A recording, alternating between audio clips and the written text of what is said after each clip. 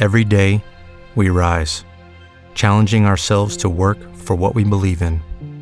At U.S. Border Patrol, protecting our borders is more than a job. It's a calling. Agents answer the call, working together to keep our country and communities safe. If you are ready for a new mission, join U.S. Border Patrol and go beyond. Learn more at cbp.gov/careers. What if you could have a career where the opportunities are as vast as our nation, where it's not about mission statements, but a shared mission? At U.S. Customs and Border Protection, we go beyond to protect more than borders. From ship to shore, air to ground, cities to local communities, CBP agents and officers are keeping people safe. Join U.S. Customs and Border Protection and go beyond for something far greater than yourself. Learn more at cbp.gov/careers. You're behind.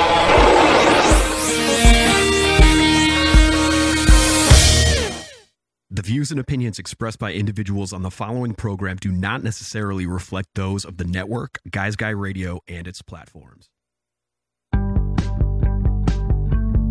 It's Guys Guy Radio.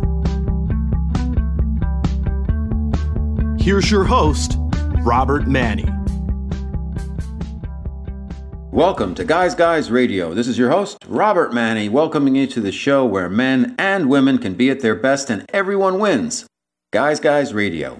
We're here to inform you, inspire you, empower you, and get you to think, feel, and who knows, maybe even act by virtue of the journeys, stories, experiences, and insights of the guests I bring you each and every week to the show. And this week is no exception. Once again, I've got a great guest, and today we're going to talk about the Beatles. And specifically, we're going to talk about the Beatles and their travels to India and their time spent with the Maharishi and how the influences of the Indian culture were brought back to the UK and also to the US by the Beatles and what that experience was like for them and for the author of the book, The Inner Light, How India Influenced the Beatles, my special guest, a return to Guys Guys Radio, award-winning author, Susan Shumsky. I think you're really going to enjoy it.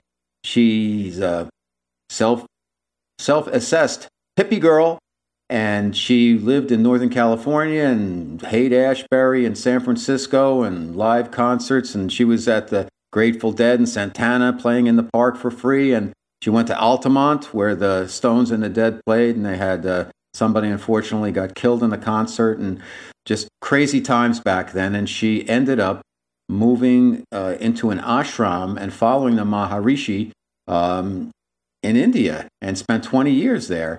And she's pulled together the second book she's done on the Beatles and their travels to India and their time with the Maharishi and kind of what they learned and which songs were influenced. And she's got a great book called The Inner Light, How India Influenced the Beatles. And it's filled with a lot of QR codes where you can get pictures and lyrics to the songs and music and all kinds of stuff. It's a lot of fun, and it's a lot of original new information called, once again, The Inner Light, How India Influenced the Beatles. It's a beautiful book. I think you'd really enjoy it, so check it out.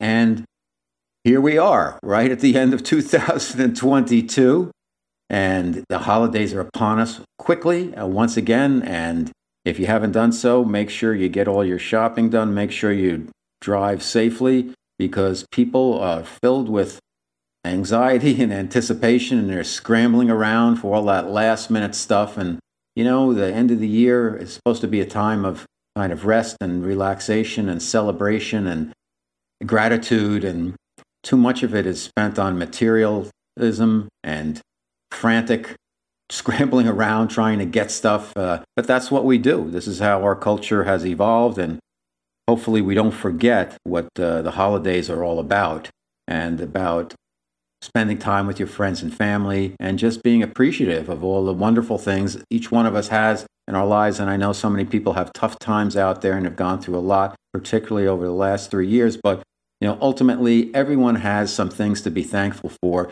If nothing else, the fact that you can open your eyes in the morning and say, I'm alive, I'm here on planet Earth once again. And I know, like, once again, people have tough situations they're dealing with, whether it's health or finance or whatever, but we all have things to be thankful for. And if you really think about it, we've probably asked to be here, and there's certain lessons we're learning, each one of us in this Earth school. So let's be aware that we're probably exactly where we're supposed to be. All of us are heading in the same direction, but we're in different places on the journey. So let's also be careful not to judge each other if we think we're more evolved than some other folks, because ultimately we're all going to land in the same destination of home. So just be sensitized to the fact that we're all connected. So Guys Radio, and once again, my special guest, Susan Shumsky. We're going to talk all about the Beatles. We're going to talk about India. We're going to talk about yoga, meditation, the sitar, the Maharishi, the individuals who made up the Beatles, John, Paul, George, and Ringo, as well as the Beatles as that collective. This is the most important band in the history of music. They'll go down in history the same way, in my opinion, as Mozart. And there's, as Tom Petty said, there's the Beatles and there's everybody else. So regardless of your tastes in music, you probably like the Beatles too, because it's hard not to like them. Their songwriting and their harmonies and their just musicianship and the way their songs were produced by the incredible George Martin. They just made a mark, and they've had all those different periods where they did, the whole She Loves Me to Rubber Soul, where you had the acoustic influence there, and then a little more psychedelic when you got to Revolver, and then Sgt. Pepper, which was a huge breakthrough, and then getting into Abbey Road and the White Album, and eventually the Let It Be. But just incredible music that they put out that's still as popular today that it was back then. And now, of course, Beatlemania isn't the same now, but their music lives on, and we're going to get into it right now on Guys Radio.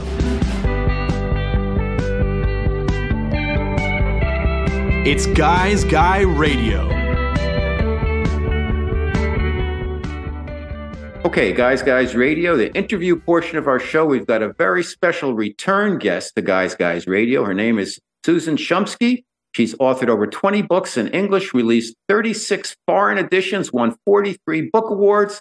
She's done 1,300 media appearances, and she's a rare insider in that she was on the Maharishi Mahesh Yogi's personal staff for 6 years and lived in his ashrams for 20 years. She's written a number of books, as I've mentioned, but two of them are about the Beatles and the Beatles' experience in India with the Maharishi, and also how the Maharishi and India kind of shaped the individual Beatles' personalities, affected their music, and also, of course, the Beatles affected our culture. So the Indian influence has come to us, a lot of it via the Beatles way back in the 60s. So her new book is called The Inner Light, How India Influenced the Beatles, and it's a wonderful book. I went through it over the weekend and wow, there's QR codes, you can get the music, you can learn so much about the individual Beatles, their songs, and we're going to get to all of that today on Guys Radio. But first, let's welcome back our special guest, Susan Shumsky. Welcome back to Guys Radio. How are you, Susan? Great. Thanks for inviting me, Robert. I'm so glad to be here with you today. My pleasure. It's always a great show with you. So let's get started right at the beginning. You were a hippie back in San Francisco in the mid-'60s. Let's start with you, a little bit about you for context, because you've had a really incredible journey. So why did you get involved in kind of the quote-unquote hippie free love movement? And what was it like living in Northern California in those days? It was a wild time, And how I became a hippie, well, it was just the time. We were rebelling against the Vietnam War. We wanted to make love, not war. And we wanted to change the world. And it was really a spiritual revolution that was going on. And those of us who were flower children, it wasn't just all about sex, drugs, and rock and roll. We were really seriously seeking spiritual awakening. We were looking for nirvana. And at that time, our gurus were Timothy Leary and Richard Alpert, who later became Ram Dass. And they told us to turn on, tune in, and drop out. So that's what we were trying to do. And they claimed that we could reach nirvana through LSD. So we tried that. I tried it anyway. It didn't work too well. It didn't work out too well for me. but I still wanted to reach nirvana. So I was reading all of these books, I was consuming the Buddhist scriptures, an autobiography of a yogi by Paramahansa Yogananda. I was reading The Way of Zen and other works by Alan Watts. And Alan Watts said that you have to find a meditation guide if you want to reach nirvana. So, well, you didn't exactly go to the yellow pages back then and look for meditation guide in the or now or now for the yellow pages, right? Yeah. They've come and gone. But go ahead. I'm sorry. Yeah, exactly. So, So I still was looking for nirvana, and I asked a friend, "Well, how do I find this meditation guide?" He said, "Have you ever tried to meditate on your own?" And I said, "Oh, okay, I'll give it a shot." So I lay on my bed. That's how clueless I was, Robert. I didn't even know that you're supposed to sit up when you meditate. Right. Lay in my bed and sort of asked for or prayed for a meditation. And immediately I was propelled into this ecstatic state. I could feel this cord or rush of energy rushing from the tips of my toes all the way up to the top of my head. And I felt like I was plugged into a cosmic electric socket, but in a most ecstatic way. And I figured, well, I guess this is meditation. I didn't know any better. Not only did I have my first meditation experience at that point, but also Kundalini awakening all at the same time and with no drugs or stimulants or anything. And it was not too long after that I found myself in the Transcendental Meditation Center. And not too long after that, I found myself in India studying with Maharishi Mahesh Yogi, who he later became the guru of the Beatles. Mm-hmm. Wow, what a journey. So once you started, why do you think for yourself, looking back, that you had this kind of rapid ramp up, if you will, like you laid down on your bed, you didn't even know how to meditate, and then you got a Kundalini awakening and you started, astral traveling or whatever. Why do you think that happened with you? Was it because of your previous, you think it was for your previous experimentation with psychedelic helpers, if you will, or was it just your personality? Or just your spiritual kind of foundation that had been there that you hadn't realized yet? Yeah, I think it was my spiritual foundation. A lot of things make a lot of sense if you believe in reincarnation. Mm-hmm. And so when you were in Northern California, did you follow the music scene there with the Grateful Dead and the Jefferson Airplane and some of the other bands, Cat Beefheart, whoever, I guess the Doors were LA, but were you into the music scene out there? Absolutely. I certainly was. I found myself at the Fillmore Auditorium, the Avalon Ballroom, Winterland. I would often go to the concerts almost every week. I would find Carlos Santana and his band would be playing for free in People's Park in Berkeley. That was my favorite thing, was to go over there and watch Santana. Unbelievable. So, yes, I was very much into it and saw all the above that you mentioned, and Cream and Janis Joplin and The Who and so many bands. Now, when do you think when Altamont, the 60s was this opening up and it opened up, sometimes when things happen, they go too far almost. And the whole hippie thing in the 60s seems to really get out there, and maybe it needed to crack things open. And then you had the end of the 60s, which some people say the concert at the Altamont Speedway with the Stones and the Grateful Dead and the tragedies that occurred there became kind of a marker to turn the page into the 70s. And it was a different kind of vibe from that point. What is your take on that since you were out there? No, I was at Altamont. Wow. I was very close to the stage. I was right there when that Meredith was murdered. It was very scary.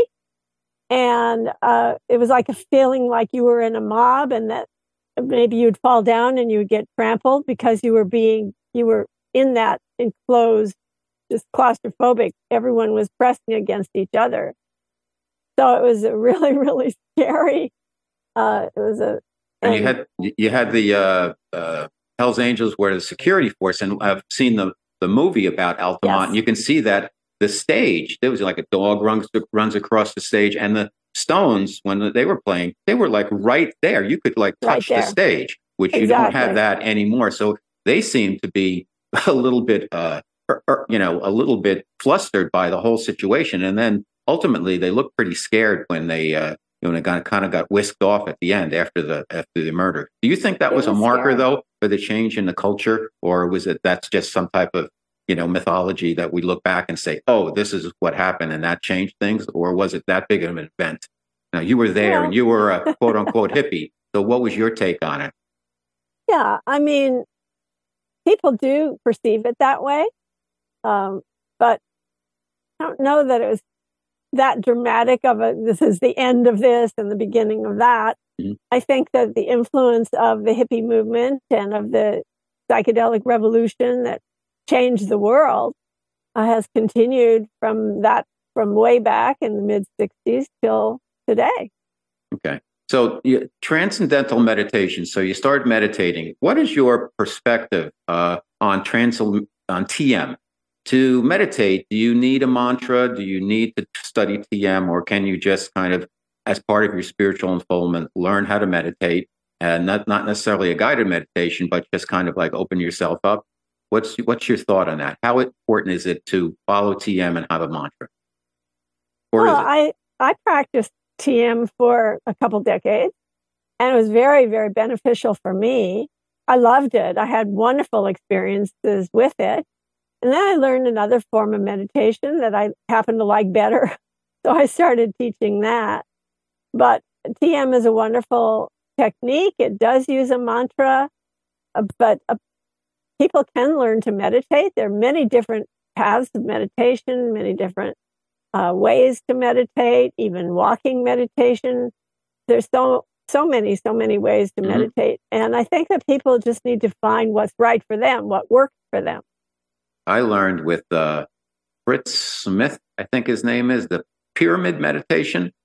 And it's a little bit of a guided meditation. And some people who I've had on the show who are experts in the area say, well, if you're meditating, go through a guided meditation, which I do on my own every day. I've been doing it for years. And I don't follow necessarily the Fritz Smith plan precisely, but I follow something. And some people say, well, you shouldn't be following something because that's not meditating. What's your position on that? So in other words, a guided meditation. If people say that, then they have a very narrow viewpoint, I believe. I think guided meditation is wonderful. I think it's the easiest way to meditate. I think that it's a wonderful way for people to get into meditation because I call it the do nothing program. Do nothing and less than nothing. Just follow the instructions and that will guide you into meditation. So guided meditation is wonderful. And I have several books. My books are behind me. I have several books, Third Eye Meditation, Earth Energy Meditations, Instant Healing. So many of my books are books of guided meditations, affirmations, prayers, mantras. All of these are helpful for meditation, but guided meditation is just totally fantastic because, step by step, you don't have to do anything. You just follow the instructions step by step by step, and that guides you into meditation. Okay, my special guest, Susan Chomsky, and we were supposed to be talking about the Beatles. I'm sorry I kind of let us off track there, but I want to lay some foundation, some context for our conversation. The new book is called The Inner Light, How India Influenced the Beatles, and it's your second book about the Beatles and their experience in India. So first, how did you get yourself then to India? And what was it like living in the ashram? Well, I was so impressed with the results that I was getting from transcendental meditation. It changed my life so dramatically that I immediately wanted to become a teacher. So I started applying for the teacher training courses, and I kept getting rejected time after time because they kept saying I was too young. And finally, in 1970, Maharishi allowed the younger students to go to India and to study with him. So I was on that course starting in January 1970. Now, you wrote another book, Maharishi and Me, which was it's similar in some ways, but this is more Beatles-specific and song-specific, as well as the cultural influence of India on the Beatles, as well as on our culture. what was your main inspiration for writing this second book, which is wonderful, by the way, about the Beatles, called The Inner Light, How India Influenced the Beatles? Well, the reason why I wrote the second book is because I had written the first book. And that book, not only did it tell my story of being with Maharishi and what it was like to live with a spiritual master from India, but it also went into the relationship between Maharishi and many celebrities, the Beatles and Deepak Chopra, Mike Love, the Beach Boys, Doug Henning, Andy Kaufman, and several other big celebrities that were really, really into TM at the time. And when I wrote about the Beatles in that book, it just wasn't enough. I wanted to tell the whole story. So I started getting into the whole story and doing more research. And my goodness, it was amazing what I was able to find about the Beatles and how India influenced not only their lives, but their music, the lyrics, the musicians, the musical instruments from India, and the Indian culture, and everything about India really influenced the Beatles. So let's get to the Beatles then. So you have four individuals who were this cohesive unit, and they had kind of a siege mentality, I guess, as you would, because everybody was kind of on the Beatles, and everything they did as a band was, it was pandemonium, and it was just since the biggest thing since Elvis, and looking back, probably bigger. Then they were individuals, and they're young guys in their 20s, and they started to look for their own identity. And it helped their music, and also ended up kind of splitting them apart because they were really four very different personalities. What was your sense as to, in a nutshell, and I know it's a big question, how did they get to India, and how did it really affect the Beatles as a band and also individually? Well, how they got to India is through Pattie Boyd originally. She was the one who learned Transcendental Meditation in London in early 1967. And when she explained how incredible it was for her and what the benefits were to her husband, George Harrison, he said, "Oh, well, I want my own mantra." So when they found out that Maharishi was going to be speaking at the Park Hilton Hotel on August 24th, 1967, George got tickets for all the Beatles to go. And they were very impressed with Maharishi, and they met with him afterwards on stage. And John said to Maharishi that they were seeking a very highly spiritual experience, but LSD didn't, they tried LSD and that didn't really work. And Maharishi said, well, it's very laudable of the youth today to be seeking spiritual enlightenment, but drugs are not the way to get there. He said, you should learn Transcendental Meditation from one of my teachers in London and become teachers of TM. And the Beatles said, but we want to learn from you. And George apparently said to Maharishi, or he says that he said this to Maharishi, I don't know if he really did, got any mantras? Maharishi, got any mantras? Got mantras? So Maharishi invited them to come to Bangor, North Wales, where he would be teaching a meditation retreat the following day. So they traveled with him on the train, on public transportation, up to North Wales, and they learned TM the next day. He was teaching a 10-day retreat, but they only stayed for 2 days because the next day, Brian Epstein passed over suddenly. So they had to go back to London. And he was their manager, by the way. Right. If you don't know who Brian Epstein is. So then they wanted to go to India soon after that, but Paul was very much into this Magical Mystery Tour thing, and he wanted to make sure that they worked on that. And also he was worried that if they went to India, that maybe they would never come back as a band. He was actually very concerned about the Beatles breaking up at that point because of the deep interest that George and John had in India and Maharishi. What year was this, Susan? This was in 1967.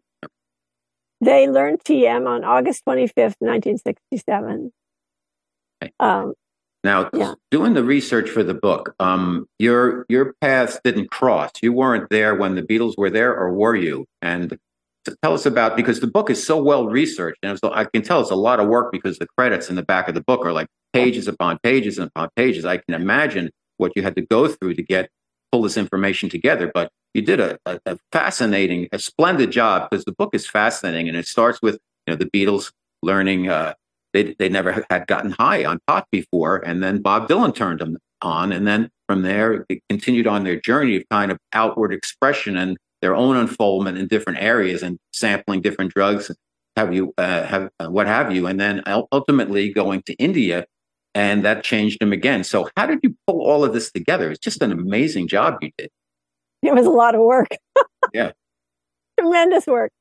And I had to draw from many different sources and interview a lot of different people. And it was a tremendous task to create this book, but I'm so proud of it. It came out so well. And I'm just thrilled with all the QR codes that I put in there, 130 QR codes, 170 photos, very rare photos that I was able to get from some of the musicians and so on.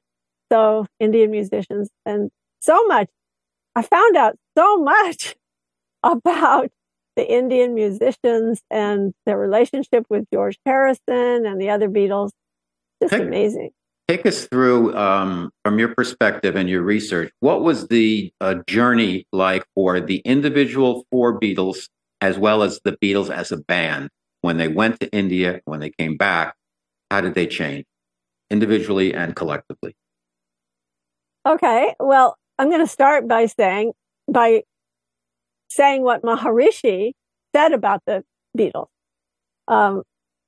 According to one of Maharishi's disciples, who wrote in his diary Maharishi's impressions of the Beatles, Maharishi said that Ringo is always in meditation and goes by feeling and heart.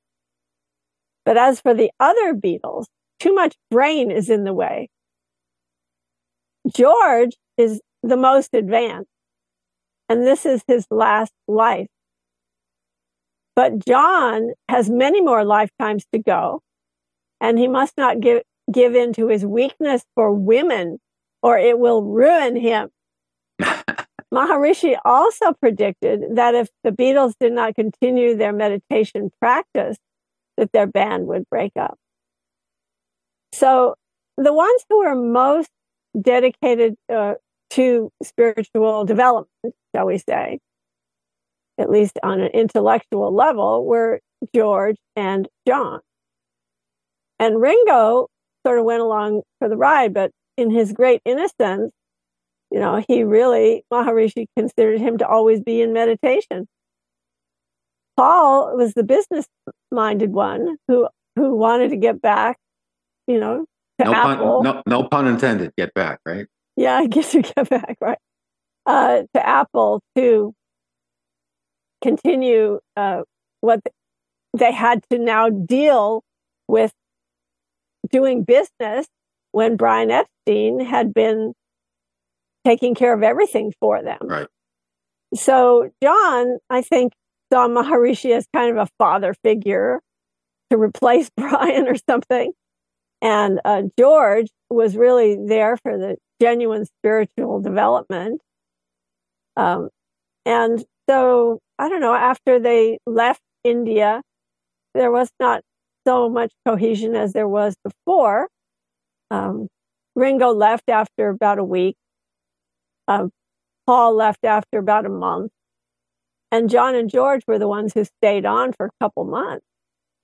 And they became actually the closer after this experience until John's passing and the band breaking up, and then John's passing. But very, very interesting. So let's get into some of the songs. Tell us about, why don't you pick them out? Because there's so many mentioned in the book, starting from like There's a Place all the way through Nowhere Man, Got to Get You Into My Life, Norwegian Wood, Sexy Sadie, Everybody's Got Something to Hide But Me and My Monkey. Talk to us pick a couple of songs out and tell us how the India trip influenced the Beatles in the creation of this music. Okay, so let's start with Across the Universe. which John wrote very soon after they learned Transcendental Meditation. It's a description of the meditation process, actually.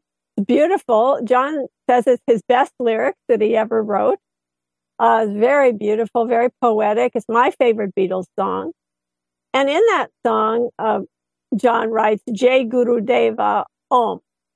Okay, so what does that mean? Well, Jai Guru Dev means glory to the divine teacher, to the divine preceptor. And Maharishi, whenever he would meet or greet anyone, he would never say hello, goodbye, have a nice day. Instead, no pun intended. Hello, goodbye, right? That's instead, two. he would put his hands together in a prayer position that in India they call it pranam or namaskar, which means I bow to the God within you. So he would put his hands together and he would say, Jai Guru Dev. And he would say that like 100 times a day to everyone. Jai Guru Dev, Jai Guru Dev, Jai. And Guru Dev in that context was Maharishi's guru. With Lucky Land Slots, you can get lucky just about anywhere. Dearly beloved, we are gathered here today to... Has anyone seen the bride and groom? Sorry, we're here. We were getting lucky in the limo and we lost track of time. No, Lucky Land Casino, with cash prizes that add up quicker than a guest registry. In that case, I pronounce you lucky. Play for free at LuckyLandSlots.com. Daily bonuses are waiting. No purchase necessary. Void where prohibited by law. 18+. Terms and conditions apply. See website for details. Hello, it is Ryan, and we could all use an extra bright spot in our day, couldn't we? Just to make up for things like sitting in traffic, doing the dishes, counting your steps, all the mundane stuff. That is why I'm such a big fan of Chumba Casino. Chumba Casino has all your favorite social casino-style games that you can play for free anytime, anywhere with daily bonuses. That should brighten your day a little. Actually, a lot. So sign up now at ChumbaCasino.com. That's ChumbaCasino.com. No purchase necessary. VGW Group. Void where prohibited by law. See terms and conditions. 18+. Swami Brahmananda Saraswati. So he was always giving honor and hailing his guru. So John put that in the song, and then he stuck an Om afterwards. And Om is a sacred sound in India, which is supposedly that sound that underlies and gives rise to the entire universe. So that's the explanation, cool. Brief explanation about Across the Universe. Another interesting one would be everyone's got something to hide except me and my monkey, which, people don't realize that that's one of the main songs that was influenced directly by Maharishi. And that song consists entirely of lyrics that are Maharishi's catchphrases. Maharishi, whenever he would want to meet someone, he would either say, come, or he'd say, come on. So, come on. And then many, many times a day, probably 100 times a day, he would say, it's such a joy. Whenever there was anything good that happened, it's such a joy. It's such a joy. And then another catchphrase he always used to use was, take it easy, take it as it comes. No matter what the problem was that somebody would tell Maharishi their problem, he would always say, take it easy, take it as it comes. And especially when he was talking about the process of meditation, is to take it easy and take it as it comes. How about the reference then, everybody's got something to hide, but me and my monkey, what's the connection there then? No idea, but there were a lot of monkeys in India. John claims that song was about him and Yoko. It really was not about Yoko at all. It was completely lyric. How about another one? And by the way, John never admitted that song was Maharishi's catchphrases. Let's do another song. Okay, well, how about Revolution? You got it. So John wrote Revolution in India, and that song was about something called the Maharishi effect. So what is that? Well, it was the 1960s, actually, really mid-century, 20th century. There was this Cold War going, and we were terrified that bombs were going to fall on our head. And I was a child of the Cold War, and the Beatles were a child, really, even World War II. They were born beginning of World War II. So this idea of revolution, Maharishi always said that in order for the forest to be green, the trees must be green. In order for the world to be at peace, individuals must be at peace. So he kept saying that you could never have world peace through treaties, through changing institutions, changing constitution, anything like that. The only way to world peace was if individuals are at peace. And the only way for individuals to be at peace is for them to meditate. So he believed that world peace could be achieved by groups of people meditating, practicing meditation. So he proved that by sending hundreds of meditators to war-torn areas and crime-ridden areas to meditate together in large groups. And then he did statistical studies and found out that the war would subside, the crime rate would go down. And that was called the Maharishi effect. So that's what revolution was about. You know, you want to change the institution, you better change your mind instead. Mm-hmm. Wow. Now, what actually then went down between the Beatles and the Maharishi? So they went there, they studied. Ringo left first, then Paul, John and George stayed, and then they had kind of a falling out with the Maharishi. What happened there? Yeah, there were a couple of things that happened. One of them had to do with a film deal gone south. Maharishi had given exclusive rights to the Beatles to film him, to make this film about him and about his guru, Guru Dev, and film at the ashram and all of this. And Neil Aspinall came to India, negotiated the contract with Maharishi, went back to put together a film crew. And then all of a sudden, who shows up at the ashram but Charlie Lutz, who is Maharishi's head of his organization, Spiritual Regeneration Movement, and he arrives with a lawyer and a signed contract between the TM organization and 4-Star Productions of Hollywood, which this contract gave exclusive rights to film Maharishi for the next 5 years. And then all of a sudden, one morning, John opens the door to his bungalow. He's bedheaded and bleary-eyed, and he looks out into the courtyard. And what does he see? A cameraman and a director who yells, "Action!" So so John and George got very angry, and they refused to leave their bungalow to go to the lecture hall where the lights and cameras were set up for filming for the 4-Star Production film. That was not the film. Was not the Apple Corps, the Apple, which was the Beatles organization, was not. And what was the explanation given to them? You know, it was very complicated. It wasn't as simple as I just gave that story. That was a short story. Okay. They were negotiating. They were talking to Maharishi late into the night. All these meetings were going on for days upon days about this whole thing. It was a mess. So after that happened, where the cameraman showed up, the Beatles left very soon after that. That was one of the main reasons they left. There were more than one reason, but that was one of the reasons. So after they came back to England, did they patch things up with the Maharishi at any point? I know they wrote the song "Sexy Sadie," which is not a pretty picture of him. What's your take on what happened afterwards? Yeah, they wrote "Sexy Sadie" because Maharishi had made a pass at a woman named Rosalind who was on the course. And also he had made a pass at Mia Farrow, who was also on the course. She's a famous actress. Mm-hmm. So they came back to London, and yes, John tried to reconcile with Maharishi the end of 1969 when he went to Delhi with Yoko Ono, and he tried to get in touch with Maharishi, and he sent a telegram to the ashram.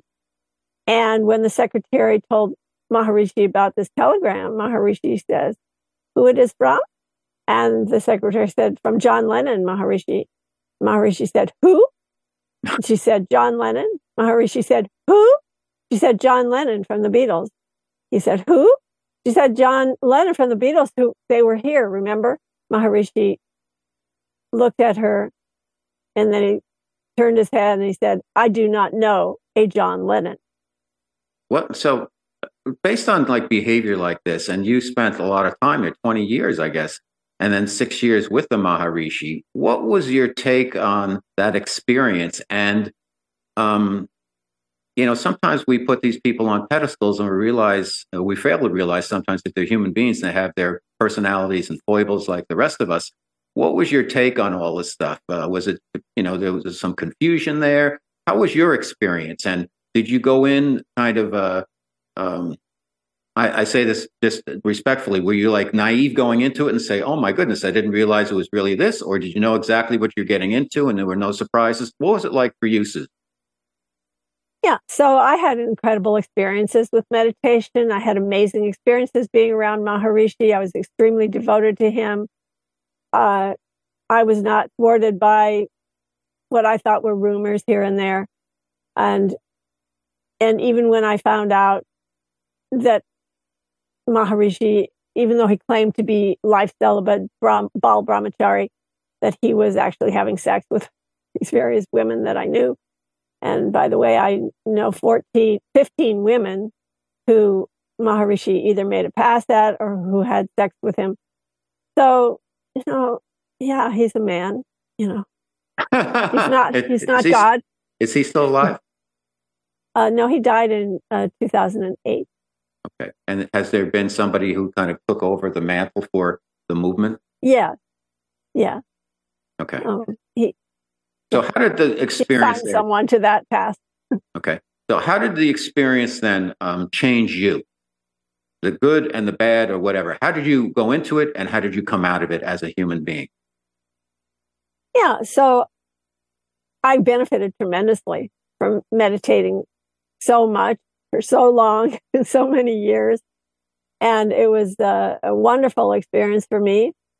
And I continue to have benefits until today from everything that I learned, not only about meditation, but also Maharishi had me do all this. I was on staff. So I was doing all these different tasks that he gave me and assigned me that helped me develop myself in very practical ways as well as in meditation. So I had nothing but positive results from the whole thing. Okay. And yeah. And it's interesting that, and again, my special guest, Susan Shumsky, her second book on the Beatles, it's called The Inner Light.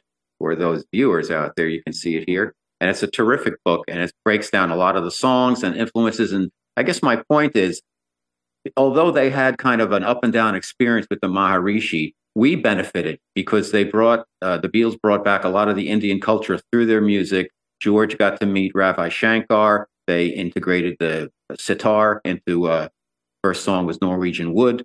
And it changed them, and we benefited because their music seemed to sprout from there in a lot of different directions. So although maybe it was a painful experience for them in some ways, everybody, you have to look at the bright side as to what came out of it. And I think we all got the benefits of that. What's your take on that, Susan?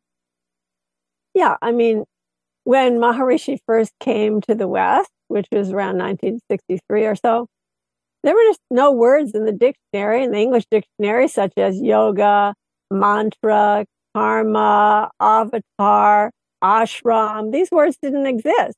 And now they are commonplace in our language. We have yoga studios on every corner.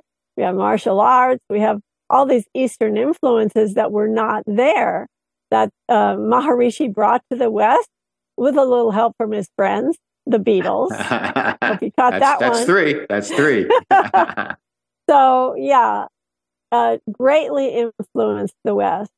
And by the way, you had asked me if they tried to reconcile. Also, George tried to reconcile with Maharishi and kept trying to call him during the 1970s, and Maharishi would never speak with him. Why do you think, in your opinion? Finally, he did, though, meet with Maharishi in 1991, I think it was.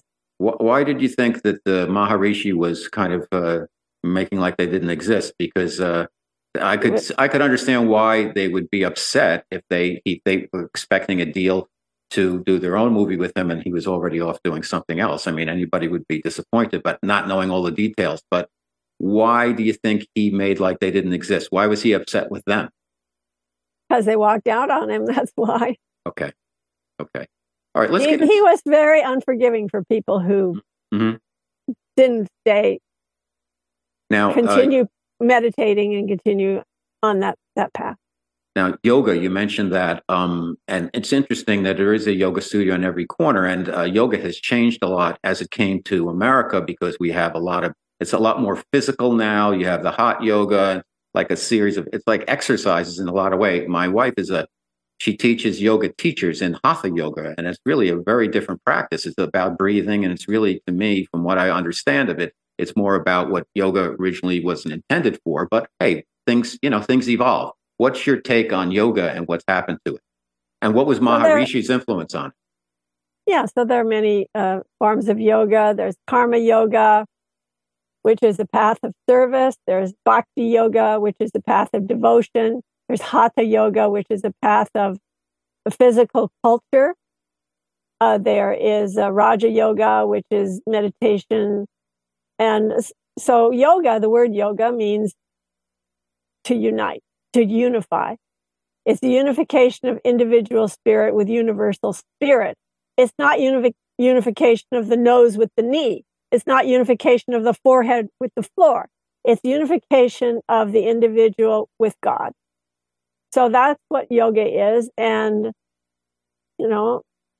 Maharishi had a tremendous effect of bringing yoga to the West. Not only the meditation practice, but also the physical aspect of it, practicing yoga asanas and pranayama, which he taught. He didn't just teach meditation. Interesting. So, yeah. Okay. Let's talk about a couple more of the songs. Dear Prudence, Bungalow Bill, Fool on the Hill. Tell us about this. Yeah, Dear Prudence was about Prudence Farrow, Mia Farrow's sister.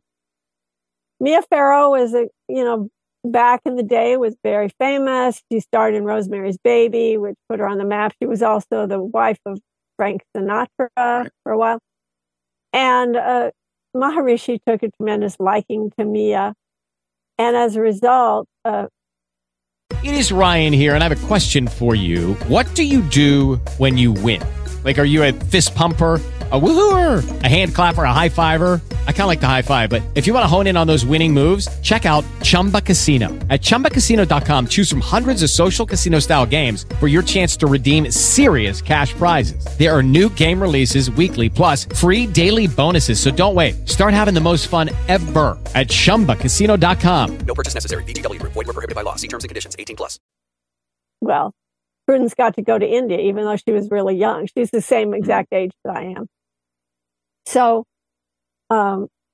Prudence had been practicing transcendental meditation for a couple years. She was very, very devoted to it. It had changed her, transformed her. She had been an addict, alcoholic, and also drug addict. She was really in very bad shape as a teenager. So meditation really changed her tremendously. No more drugs, no more alcohol, So she went to India, but unfortunately those demons were still there. And she had a psychotic break when she was in India, which was very scary for everyone. And, but ended up, Maharishi healed her.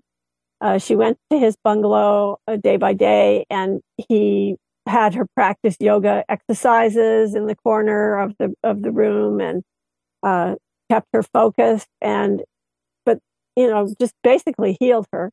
And she had a very happy ending, had a wonderful, got married, has a wonderful family, teaches Sanskrit, teaches yoga. But when she was in India, she was obsessed with meditation, and no one could get her to come out of her room. So John wrote that song, Dear Prudence, come out and play. Maharishi had asked John and George to take care of her. Okay, we got two more real quick. You mentioned the bungalow. So Bungalow Bill. Tell us about Bungalow that Bill. His name is Rick Cook, and he came to India to visit his mom, who was on the chorus. Her name was Nancy Cook. And he came there, though, to go hunting. He didn't come to meditate or anything. But he and his mom went out on this tiger hunt, and they killed the tiger. And then they came back to the ashram to tell Maharishi about their exploits. They came to tell Maharishi, the vegetarian Hindu yogi pacifist about killing the tiger. So that didn't go over too well. And John Lennon said, well, isn't that a bit life destructive?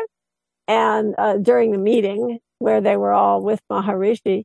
And that just says that John was really devoted to Maharishi's teachings, because Maharishi used to always talk about life supportive actions and life destructive actions. Those were a couple of his buzzwords. So that song was a complete description, very detailed description of the tiger hunt and what happened in the meeting afterwards. Now, how about last one, Fool on the Hill? Who is the Fool on the Hill? Well, Paul says the Fool on the Hill was about someone like Maharishi, because he wrote it before he ever learned TM or ever met Maharishi. He was inspired by a hermit who missed World War II because he was in a cave. And, it was prescient, that song, because it was so much about Maharishi. But it was not written until after. It was not written after he met Maharishi. All right. Susan Shumsky, her book is called The Inner Light: How India Influenced the Beatles. It is a wonderful book. It's got, as you mentioned, so many QR codes. You can scan lyrics. You can scan songs. It's just a beautiful book, and it tells the whole story right from the beginning of Susan's days in California all the way through her time in India at the ashram and back, and it weaves in the story of the Beatles and the Indian influence on them and therefore on us. Wonderful job, Susan. Any parting words in terms of what you'd like our people to know about the Beatles or the Beatles and their trip to India? Olivia Harrison said that when George died, you didn't need to have a light on, because this incredible bright light happened in the room, a beautiful golden light, and it lit the room. So that just gives you an indication of what kind of consciousness George Harrison was.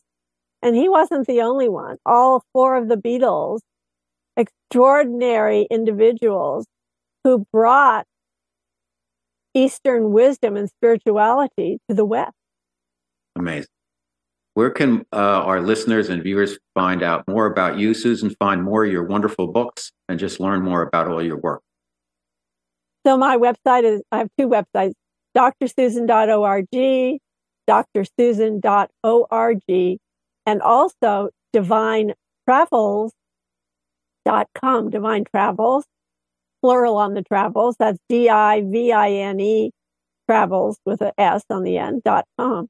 Fantastic. Well, thanks for being back. Your third time on Guys Radio. I'm sure we'll do it again because you have so many books coming through you, and I really appreciate it, and I love your work. So thank you.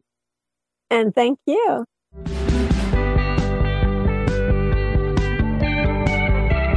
It's Guy Radio.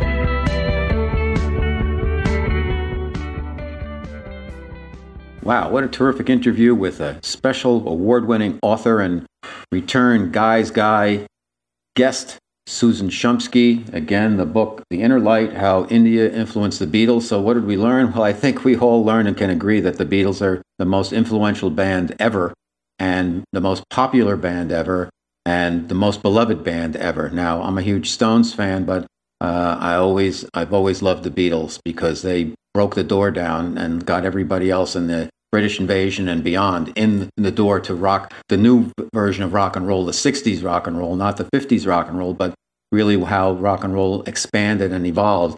The Beatles were trendsetters with all their different periods in their career and all their different sounds and the instruments they use, including the sitar, that they're just timeless, and they'll be with us throughout our lives and our kids' lives and their kids and their kids and their kids. They're going to be around, the Beatles and their influence. So great show on Guys Radio. Great guest, great topic. I just can't get enough of talking about music and the Beatles, and they're just really so influential, so special, and so much a part of the fabric of our lives. So thank you once again, Susan Shumsky. So Guys Radio, we're here every Wednesday evening at 8 p.m. Pacific time, on KCAA Radio here in Southern California, 106.5 FM, 1050 AM. The podcast, my YouTube, and Rumble all post Thursdays worldwide. And there's a replay, a rebroadcast of the KCAA radio show, Guys Radio, every Sunday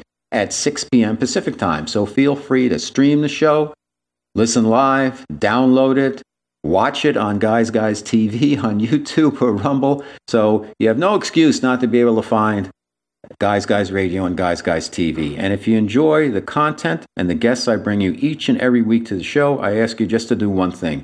Please subscribe to the YouTube or Rumble, wherever you consume your videos, and on radio, Apple Podcast, or wherever you subscribe and consume your content for podcast, please subscribe to Guys Radio. So heading towards the end of the year, we've got, we've got one more show, and then we get into 2023. I've got guests lined up right through the first quarter. And we're going to be adding a new platform that I'll get into on our next show in terms of we'll be even more visible with more listeners on a bigger platform worldwide. And I'm very excited about telling you all about that. And it's just going to keep us growing and growing and growing here on Guys Radio. So I want to thank all the wonderful guests I've interviewed over the last couple of years, all 700 of them plus, as well as my wonderful producer, Chris, and Ryan, who's been with me from the beginning. And also, most of all, I want to thank you, my audience, for growing with us and sticking with us and telling your friends about the show and for subscribing. And it just means so much, and we're having so much fun, and we've got a lot more to go. So we're going to see you again soon. And until then, like I always like to say, guys, finish first.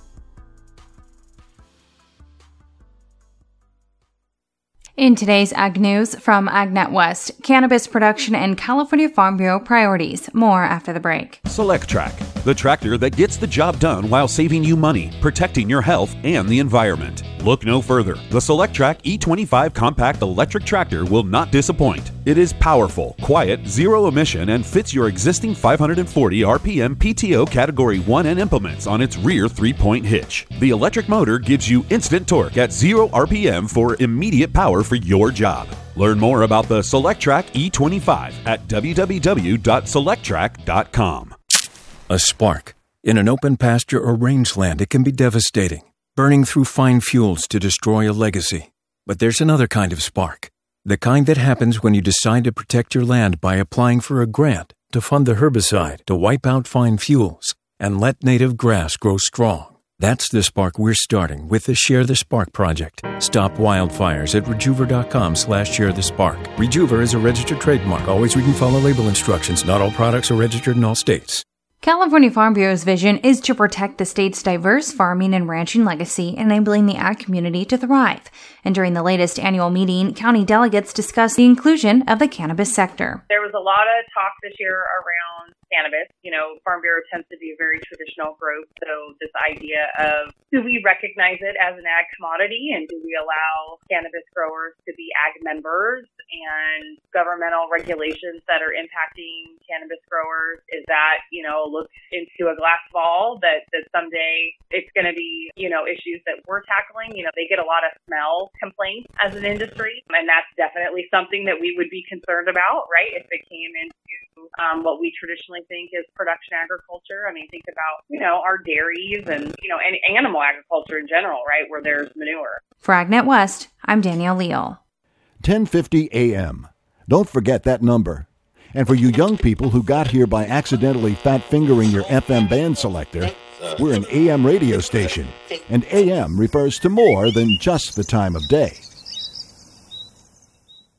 I'm Rick Smith, host of The Rick Smith Show, inviting you to listen to my show during the noon hour every weekday right here on KCAA. My show is sponsored locally by Teamsters 1932, a strong union with 14,000 members in the IE. Our message is clear. Unions improve the lives of working people. You have a right to form and join a union, so go to Teamsters1932.org and get started now. E-Digits. Lock them in for more information, recreation, and guaranteed fun. KCAA 1050 AM.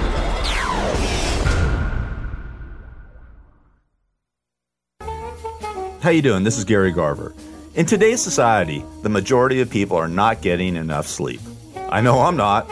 If you're like me and having problems getting a good night's rest, whether it's health or stress related, I have a solution for you. South Pacific Sleep Lab. South Pacific Sleep Lab will do an evaluation of your sleep pattern and will provide a comprehensive study so you can start getting a restful, peaceful night of sleep.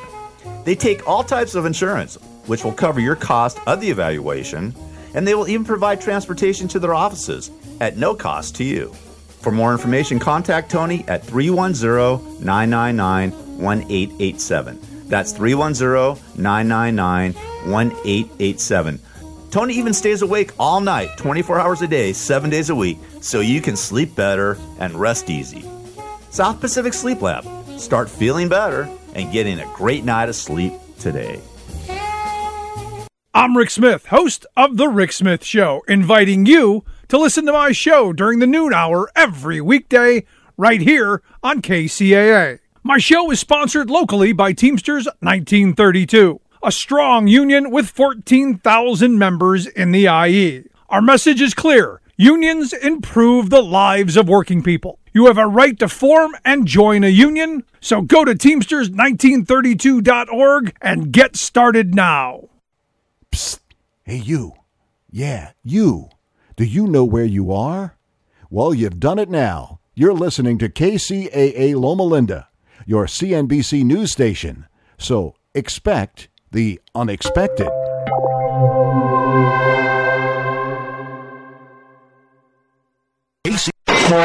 You're on board KCAA's Inland Talk Express. KCAA, Loma Linda, 1050 AM, the station that leaves no listener behind.